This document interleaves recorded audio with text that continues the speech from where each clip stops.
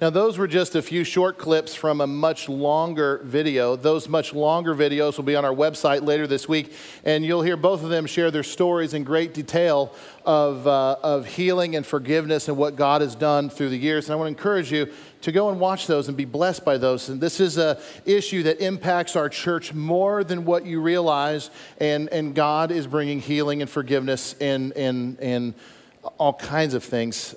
So be praying about that. And maybe that's something that the Lord would want you to be a part of. Well, we've reached the 6th and final week of our question series. And then you heard me right. This is it. This is the end of the road for our question series. And I'm really looking forward to unpacking this very last one with you today. But first, let me just say this. I have thoroughly enjoyed this series. It came with some unique challenges. That's my way of saying it was hard, okay? It was difficult, but I've grown from it, and I hope that you have grown as well through this process. I also want to say that even though we've reached the end of our question series today, this is not the end of your questions. We're not just leaving them in the dust. You have given me plenty of things to think about and consider about future sermon series, and I feel very confident in saying that a number of these questions that you have raised in this season that we've been in, it will find its way in future teaching, and I thank you for that. It's given me great insight into what you're thinking as a congregation and perhaps where things need to go. Now, the final question in our series is something that impacts every Christian. I feel confident in saying that every Christian has to confront this question eventually, or at least you're wondering about it. And if you've never confronted it, you never wondered about it, trust me, you will soon enough, okay? It will be right at your doorstep. Whether you realize it or not, many of you are grappling with this final question of our series in some shape or form, simply because of what we are going through as a nation with the coronavirus. From my point of view, perhaps the single most talked about, perhaps even controversial conversation in our land today has to do with the COVID vaccine. Now, let me just tell you right up here, this sermon has nothing to do with the vaccine, okay? I'm just letting you know that. There's nothing to do. If you're maybe going, I think maybe Joe's going to tell us what he thinks about it at the end of the sermon, you're not going to hear that today. The message today is about discerning God's will. And a number of you have asked about it, and I believe that this is a great way for us to bring this series to a conclusion. I'd like to propose a question that I believe is, again, like the rest, summarizes all the questions that were asked about this, bring them all kind of together in this one simply phrased question that will help us get to the answer of what you're asking about. And the question is this: how do you discern God's will? How do you do that? You know, I don't know about you, but sometimes I wonder in my quieter moments if it wouldn't be better if God just speaks to us today like he did to some of those in the Old Testament. Would that just be easier? Like, I mean, take Moses. Do you remember what was recorded there in the book of Exodus chapter 3? That Moses is out there watching the flocks of his father-in-law, and what does he see? Do you remember? It was a bush that had caught on fire, but it wasn't burning up. And Moses went over to inquire this strange sight, and out of the bush, God speaks to him. He says, Moses, I got a job for you to do. You're going to go to Egypt, and you're going to rescue my people. And I thought, man, wouldn't it be nice if God was that clear today? Have you ever had that thought? Man, if you just tell me plainly, Lord, it would make a lot more sense. Or how about like Gideon in the book of Judges? Do you remember him? God had a job for him to go rescue the Israelites from the hands of the Midianites. So he said, this is what I want you to do. And Gideon's like, okay, but first, can we just verify that this is from you? He says, Lord, I'm going to put a fleece out. And if the fleece is completely soaked with water, but the ground around it is dry in the morning, then I know that it's from you. And for whatever reason, God said, okay, I'll play this game with you. And he obliges them. And so the next morning, it was all wet, but the ground was dry. And then it's where we get the phrase, if you ever said, hey, I'm going to put a fleece out and see what happens. This is where we get this in the book of Judges. And then he's like, well, just to be sure, do you remember what he did next? He goes, can we do this one more time? Because that wasn't convincing enough. And can I put the fleece out again? And this time, can it be dry, but the ground around it be completely wet? And God's like, okay, I'll play along. And he did that as well. And then Gideon's like, okay, now I know for sure that you're wanting me to do this, God. And I kind of go, man, wouldn't that be nice? If you're approaching a major decision in life and you're like, I'm just going to go get that old piece of carpet we got in the garage, I'm going to throw it outside, and God, you let me know through what happens with it. Man, that would be nice. Now, I personally I've never had an experience like that before in my life. I've never had a supernatural experience like Moses or Gideon that would communicate to me what God wanted me to do. But I do think at times it would be nice if God talked to me that way. But here's a question. Do we need a supernatural experience to know God's will? Do we need that? Do we need burning bushes and do we need wet and dry fleeces today to comprehend, understand what it is that God would have us to do and where he wants us to go? A certain young man was about to graduate from from high school, and he was trying to figure out what college he was supposed to go to. He had been accepted to a school close to his hometown in the state of Indiana, but he had also been accepted to a very prestigious school way out in California, way out west, and he didn't know what to do. So he was like, God, what do you want me to do? And it's a question that a lot of our young people are wrestling with. God, what's my next step in life? He was trying to figure that out. And so one day he was driving his car, and he noticed this weird set of clouds way off on the horizon. And as he got a little bit closer, he noticed that one of those clouds kind of broke free of the other clouds, and it kind of started to stretch out really long like this. And at the end of this long cloud, he noticed that it started to form a point. And he goes, it looks like a big arrow. And he goes, that arrow is pointing west. And he's like, there it is. I'm going to California. Thank you, God. And he made his decision off of a cloud arrow in the sky, fully convinced and confident that God was telling him, go out to California. And who's to say God didn't do that? I mean, maybe God, that's exactly what God did. I don't know. I don't question God and his ways and what he does. And I hate to break this to you, but God never calls me up and says, what's your opinion on this, Joe? He never asks my opinion. So you know what? If God wants to make a giant arrow out of the clouds in the sky to point a young man to go to California, who am I to say that God wouldn't do it that way?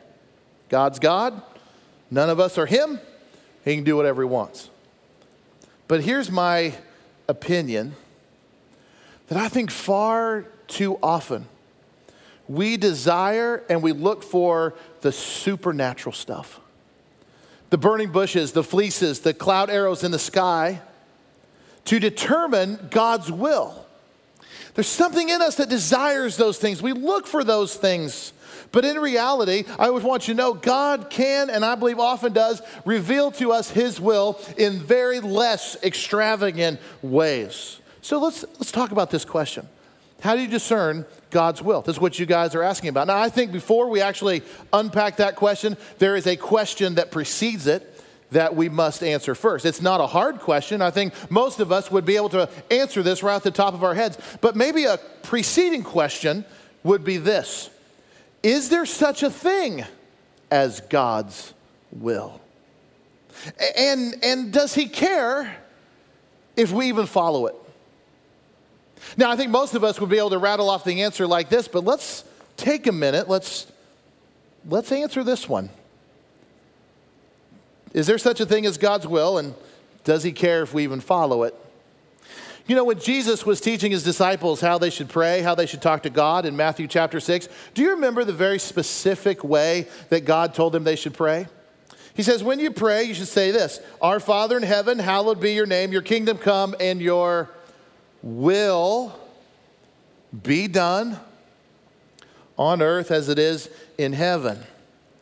Jesus in this prayer is actually acknowledging something very significant. He's acknowledging that absolutely God has a will.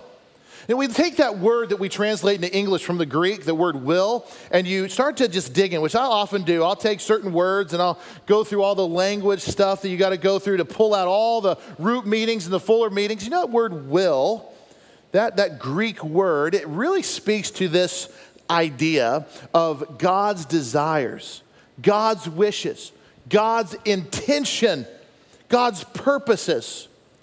So simply put, it's like saying, listen, God does have desires. He's got a plan. He's got a purpose. He most definitely has a will. Your will be done on earth as it is in heaven.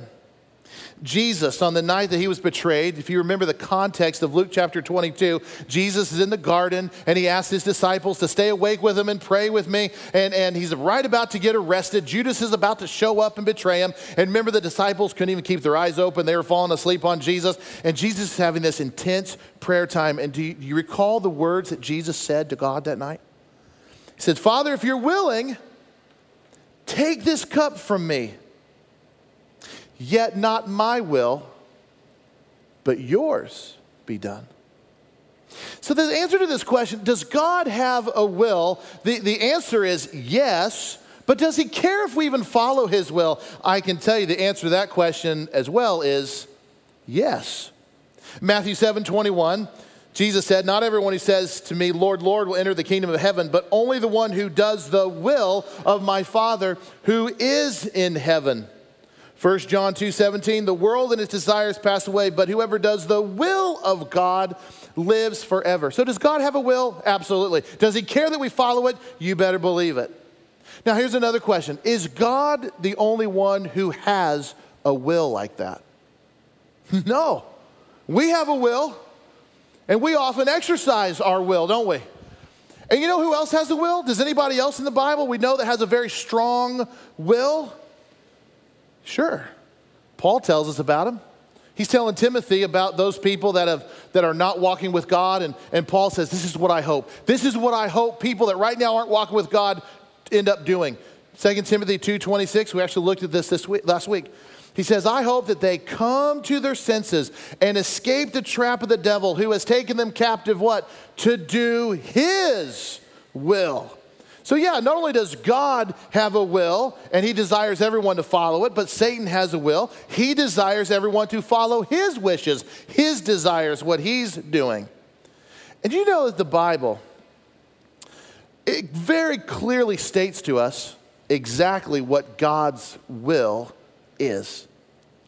In fact, we don't need the supernatural to know what God desires and to know what God wants, because over and over and over and over again in the Bible, it clearly states for us, this is God's will. We don't even have to wonder about it. It clearly says it. This is God's will. I'll show you. John chapter 6, verse 38. Jesus said, for I have come down from heaven not to do my will, but to do the will of him who sent me.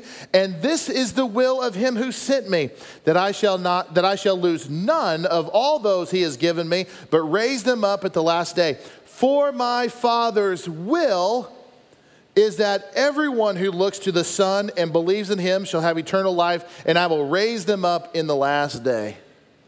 What is God's will for each and every person? It's for everybody to turn to Jesus, and that they would believe in him and have eternal life. That's pretty straightforward. That's very clear. It tells us this is God's will for everybody. Well, what else is God's will? Well, Ephesians chapter 5, verse 15, Paul tells the church, be very careful then how you live, not as unwise, but as wise, making the most of every opportunity because the days are evil. Therefore, he says, do not be foolish, but understand what the Lord's will is. So we've got a messed up world that we live in. So Paul's challenging the church, don't be foolish here, but be wise. And what is wisdom? It's understanding the Lord's will. So then he kind of parses that out for us in more detail. He says, do not get drunk on wine, which leads to debauchery. Instead, be filled with the Spirit, speaking to one another with psalms, hymns, and songs from the Spirit. Sing and make music from your heart to the Lord, always giving thanks to God the Father for everything in the name of our Lord Jesus Christ. What else does the Bible say is God's will? 1 Thessalonians chapter 4, verse 3 says, it is God's will that you should be sanctified. Sanctified is another way of saying holy, that you are set apart, you're going to be different, you're not going to act like the rest of the world, that God has an expectation. His will is that the people in his family are not going to look like, act like, anybody else in the world. They're going to be separate. And then he kind of explains what sanctified looks like. So it's my will for you to be sanctified, and this is what a sanctified person looks like. That you should avoid sexual immorality, that each of you should learn to control your own body in a way that is holy and honorable, not in passionate lust like the pagans who do not know God, and that in this matter no one should wrong or take advantage of a brother or sister. The Lord will punish all those who commit such sins, as we told you and warned you before. For God did not call us to be impure, but to live a holy life. Therefore, anyone who rejects this instruction does not reject a human being, but God, the very God who gives us his Holy Spirit. We be sanctified. What else does the Bible say is God's will? 1 Thessalonians 5:16 says, rejoice always, pray continually, give thanks in all circumstances, for this is God's will for you through Jesus Christ. What else does it say is God's will? One more passage, 1 Peter 4, verse 1. Therefore, since Christ suffered in his body, arm yourself with the same attitude, because whoever suffers in the body is done with sin. As a result, they do not live the rest of their earthly lives for every human desires, but rather for the will of God. For you have spent enough time in the past doing what pagans choose to do, living in debauchery, lust, drunkenness, orgies, carousing, and detestable idolatry. They are surprised that you do not join them in their reckless, wild living, and they heap abuse on you, but they will have to give an account to him who is ready to judge the living and the dead. Now, I have just rattled off a bunch of scripture, and I want you to know all of those scriptures are in the app. You can just follow right along. If you didn't catch all those, you can go right back to the app, and you can find them there. And let me just say this. We have read more scripture today in the last 10 minutes than most churches read in an entire month, okay? I'm just letting you know. So you go back and read that. So let's summarize it together. What do we know is God's will from the Bible? Well, we know that it's God's will for everyone to believe in Jesus Christ. We know that it's his will for everyone to find eternal life. It's his will for us to live like the wise, to praise God, to pray, to be joyful, to give thanks to God, to be sanctified, to lead these holy lives. These are things we don't have to wonder about. It's God's known will stated in the Bible. Do you get the picture? This is what God wants. Now, on an even broader scope, the entire Bible is the inspired word of God. The entire Bible itself, from Genesis to Revelation, communicates what God's purposes and his will is. Even the parts of the Bible where it doesn't specifically state, like we just read, this is God's will for you. But since we know that God's word is his word and it's inspired, that the entire Bible is an expression of God's will. So yeah, we don't have to look too hard to figure out what God's will is. But we know there's more to the question, right? We know that's not where it starts and finishes.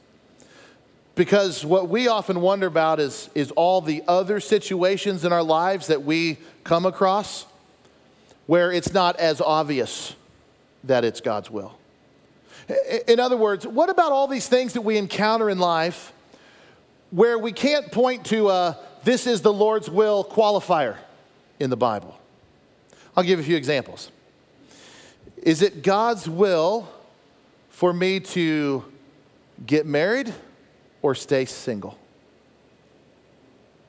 How do you discern that? Is it God's will for us to have children? Is it God's will for us to move to a new house? How do you discern that exactly? Does God want me to stay put or does God want me to move on? Am I supposed to wait or am I supposed to go? God, what is your will on this? God, what do you want me to do? Do you want me to invest aggressively or conservatively? God, do you want me to go back to school? Is it time to change careers? God, if I'm going to do it, I got to do it now. What do you want from me, God? God, would you rather for our kids to be homeschooled, private schooled, public school, no school? Some of you have wondered lately, haven't you? God, what is your will here? Anybody dealing with this? God, is it time for mom, dad to be in a nursing home? Anybody got that right on your doorstep today? God, what career do you want me to choose for myself? God, should I quit my job? God, is it your will for me to get the vaccine? The list is really endless. How do you determine what God wants you to do? How do you know if it's his will or not? Big cloud arrows help, you know. I'm just saying. That's why we seek those things. I'm kidding. You know, there's a lot of ideas. You talk to a lot of people, they're going to give you a lot of suggestions of how to go about determining what God's will is for your life. I think it would be naive for me to think that none of us wrestle with these things. We really wrestle these things down. There are some, and maybe you feel this way, I don't know, but there are some people who believe that God is interested in every single detail of our lives, even the minutiae of things, the little things that maybe we don't even think about. There's some that would say, no, you got to discern what God's will is for even the littlest of things. I don't know where you draw that line between God cares about this and God doesn't really care about what you do there. You know, recently I was out running some errands, and I know nobody's ever experienced this but me, but you kind of got that craving for a hot fudge sundae from McDonald's. I know none of you have ever experienced that craving before. So it was a hot day, and I was actually driving right by McDonald's, and so I thought, well, there's the Golden Arches. Let's do this thing. And so I pulled into the drive-thru and ordered my hot fudge sundae, and they handed me the hot fudge sundae, and the person at the window said, would you like some chopped nuts to go on top of your sundae? I was like, yes, you better believe I do. And I did not stop and think about if God wanted me to put chopped peanuts on top of that hot fudge sundae. I didn't pray about that, and I did not ask or wonder if this was God's will for me to have chopped peanuts on top of that. I just took them and I sprinkled them on top of the hot fudge sundae, and I ate it, all of it, and I liked it. Does God personally care? That's the question I'm getting. Does God care that I put chopped peanuts on top of the hot fudge sundae at McDonald's on this hot day? I don't know if I could honestly stand here and tell you that he cares about that. I don't know. But what I can tell you is that God cares very much about many of the decisions that we make in our lives. Very much so. I don't know if he cares about that, but I know he cares very much about a lot of things. James chapter 4, verse 13 makes me think about this. James says, now listen, you who say, today or tomorrow we will go to this city or that city, spend a year there, carry on business and make money. Why, you do not even know what will happen tomorrow. What is your life? You are a mist that appears for a little while and then vanishes. Instead, you ought to say, if it is the Lord's will, we will live and do this or that. I know for a fact God cares very much about the decisions we make. Influential decisions, life-altering decisions, declarations. I will do this and I will do that. And I think God cares very much about those types of decisions. I get asked all the time, as do a lot of pastors in my position. People come and see me about decisions that they're trying to make in life, and they're trying to discern what is God's will. And I can tell you there's not an exact formula. I believe that God reveals his will in his own way, in his own purposes, in his own time, for his own specific situations. But what I've learned from just my own personal experience wrestling down things and just working with a lot of people, I think what makes sense the most to me in trying to determine God's will, it really kind of comes down to this right here. And I want to share it with you, and I want to say it very clearly, and I'm going to put it on the screen because I don't want there to be any confusion. But if you want to know God's will, what his will is in your decisions, then you better be all about his known will in the Bible. Now, I'm not trying to confuse anybody. But if you're trying to wrestle through, God, what do you want me to do? And if you were to come to me and say, Joe, what should I do? And I'm very happy to have those conversations. I really am. But you're going to hear from me at some point in that conversation. Let me ask you this. As you're trying to figure out what God's will is, are you already all about His will? Are you already all about it? What you already know to be true? And the reason I ask this is because I certainly believe that if we are already committed, full on committed to knowing God's will and living it out in the Bible, then we are going to be in a position to much better receive, to tune in, to dial in more on what God's specific will is for our lives. Now, we've already read scripture that reveals to us what God's known will is in the Bible. This is God's will. There's more. We know that it is God's will, obviously, for everyone to believe in Jesus, to pray without ceasing, to live holy lives. We know that. We also know that it's God's will to not let sin reign in your bodies. To not just absorb sin, live in sin, and not do anything about it. We know it's God's will to do something about it. We know it's God's will to live at peace with everyone, as far as it depends on you, to live at peace. As far as you have any responsibility in something, to mend broken relationships. We know that it's God's will to go about life in a very humble way, to know His word, and to have fellowship with other believers. We know all these things. These are His stated will in the Bible. So bottom line, if you put God and living for Him above everything else, then you're going to be in a better position to more clearly discern what God's will is. And if I could just say it blunt, isn't it just a little bit arrogant of any of us to go to God and say, God, what is your will for my life? And to expect God to answer us when we know in our hearts that we are not already following what He said His will is. Isn't it just a little bit arrogant to want God to reveal when we're not living for Him to the fullest of our ability? Romans 12 unpacks this whole concept just a little bit more clearly. Romans 12:1, it just says this, Paul telling the church, he says, I urge you, brothers and sisters, in view of God's mercy, to offer your bodies as living sacrifices, holy and pleasing to God. In other words, God, all of me is all for you, and I will live for your purposes. I know your will, clearly stated in God's word, and to the best of my ability, I'm going to live under your desires, your precepts. And then Paul says, because when you do that right there, that is true and proper worship. Do not conform any longer to the patterns of this world. In other words, I'm going to be holy. I'm going to be sanctified, separate. I'm not going to have anything to do with ungodliness. So do not conform to the patterns of this world, but be transformed by the renewing of your mind. All of that, and then we come to this. Then you will be able to test and approve what God's will is, His good, pleasing, and perfect will.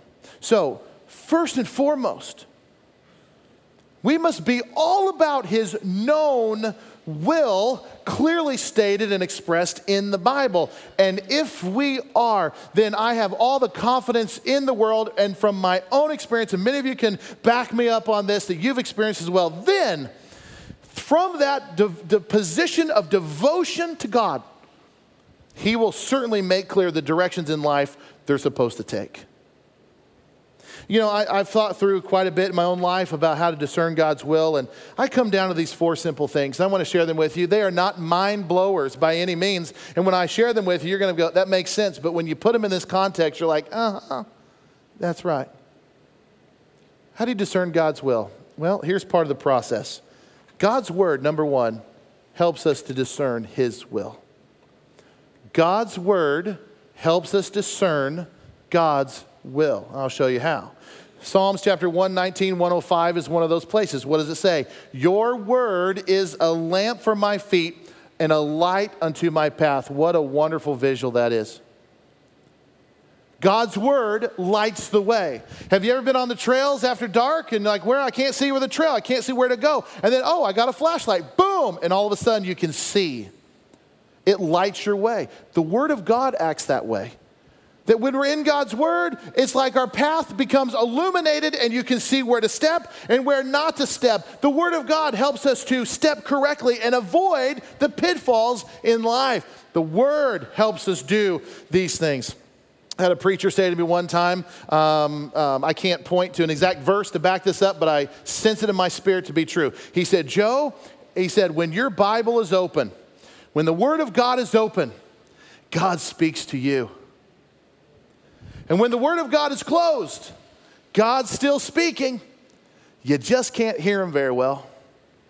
And I'm like, that makes sense.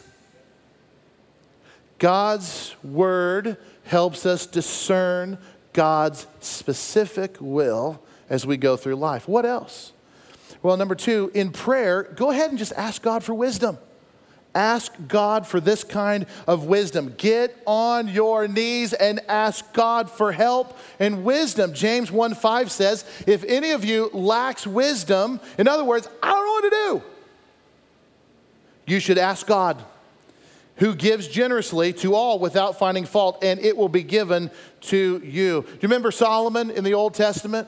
Remember, God said, Solomon, whatever you ask me for, I'll give it to you. Man, wouldn't you like to have that one wish, that one prayer? And Solomon thought about it, and what did he ask for? Do you remember? I want wisdom. God was so impressed with his request for wisdom that God made him the wisest man on earth, and he gave him all the stuff he didn't ask for. Wisdom. So God's Word helps us to discern his will in prayer. Ask God for wisdom. What else? Number 3, we need to seek out and listen to the advice of godly people. Again, friends, this is the church. We're the body of Christ. We interact together, and we pull one another in to walk through these difficult decisions together. Who are the most godly people you have in your life? Pull them in. Help me walk through this. Wrestle this down with me. And if they truly are a godly person, they'll gladly do it because they know they're part of God's process here. Proverbs 12:15 says, the way of fools seems right to them, but the wise listen to advice. Proverbs 15:22, plans fail for lack of counsel, but with many advisors they succeed. So God's Word helps us discern his will. In prayer, ask God for wisdom. Seek out the godliest people you know and bring them in to the decision-making process. Get their input. Study the Word of God with them. Finally, number 4, pay really close attention to that which brings you peace. What brings peace to your spirit? There comes a point when the peace of God starts to clarify direction and calm your nerves. I believe it's what Paul's talking about in Philippians 4:6 when he says, do not be anxious about anything, but in every situation, by prayer and petition, with thanksgiving, present your request to God, and the peace of God, which transcends all understanding, will guard your hearts and your minds in Christ Jesus. So when I'm faced with one of these decisions that is deemed much larger than chopped nuts on a hot fudge sundae, when I'm facing one of these, I will pray, and I will search the Scriptures, and I will try to read passages of Scripture that have some kind of relatability to what I might be going through. I absorb it. I just listen. I have some very dear, trusted friends of mine, and I'm grateful. I have some spiritual giants in my life that I thank God for. I have family who love Jesus. There's this circle that I have that God's put in my life that I invite in on really weighty things. This is going to shock you. I've even fasted for several days before trying to discern what it is that God wants me to do. And all the while, what I'm seeking is that thing in my, I can't describe it, but that thing that brings me peace. That's what I'm seeking after, the peace of God. So after seeking the Lord in prayer, examining his word, seeking wise counsel, after all of that and the appropriate amount of time that I call that God is wrestling me down with something, if through all of that, if I don't have what I would just describe as the peace of God that comes over me about something, then these are my conclusions. Either it's not God's will and I shouldn't do it, or it's not God's timing. And I might be in front of God a little bit. If I don't get to that level of peace, then I've just learned through experience, just don't do it. Have you ever done something where in your heart you didn't have the peace about it, and then later you're like, I shouldn't have done that? I think there's more to that peace of God thing than what we care to acknowledge. I'm just going to be honest with you. There are times I want the burning bushes. And I want the wet and dry fleeces. And there are times I would love to have the big cloud arrows in the sky. I desire that. I think we all do. But then I come back to reality. And I know that the Bible has already clearly stated for me what God's will is. And there is no stone left to unturned as to what God wants from my life and what God wants from your life. Are we already following that?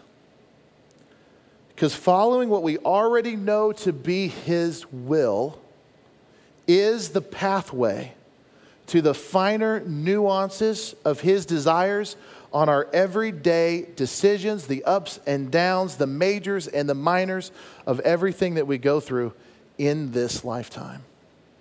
So I'm going to encourage you to go back and examine some of the scriptures that we have studied today and looked at. And we just really flown past, really.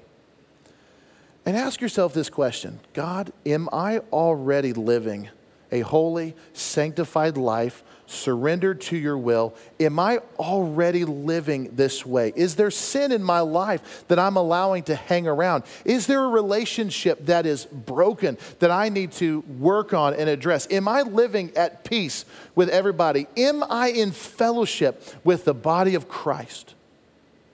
Am I already living according to God's will? And if you're not, that's where you start. That's where it begins.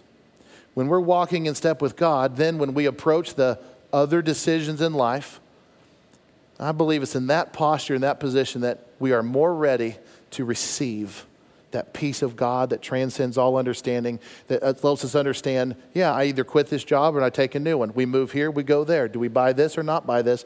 I believe it starts here and it gets played out over here. And I hope that helps you today. And I think this is a great way to end this series, because I know many of you right now are staring down the gauntlet of some major decisions. And you're asking the question, God, what do you want me to do? Starts here, proceeds to this direction. Let me pray for you. Dear God, I just thank you for your word. I thank you that it continues to guide and teach. And Lord, what's on my heart right now to pray for is just a prayer of thanksgiving that you did not die on the cross for people who always made the right decisions in life. And we're grateful for that. And Lord, you didn't go to the cross to save perfect people. No, you went to the cross to save people who have sinned, who have operated under their own will, who have made life decisions that didn't work out the right way and living in the consequences of such decisions. Lord, that's who you died for. And Lord, I'm thankful that your grace is big and that your forgiveness is there. Lord, you didn't die for perfection. You died to save people who've messed up but found new life in you. So Lord, we offer you praise for that. Lord, I pray for those among our church family who are staring down some big decisions. And Lord, I pray you help them. Lord, I pray you give them that peace in their heart to know what they're supposed to do. Lord, I pray you help them go to your word, get down on their knees, bring in godly counsel, Lord, and guide them towards your specific will in whatever they're facing. Lord, this is my prayer for each of them. Lord, all in all, we give you thanks today because you walk through us, through the right decisions and the wrong decisions. You're there with us, Lord. You never leave us or forsake us, and you're still going to be there. And we give you thanks, Lord. Thank you. In Jesus' name, amen.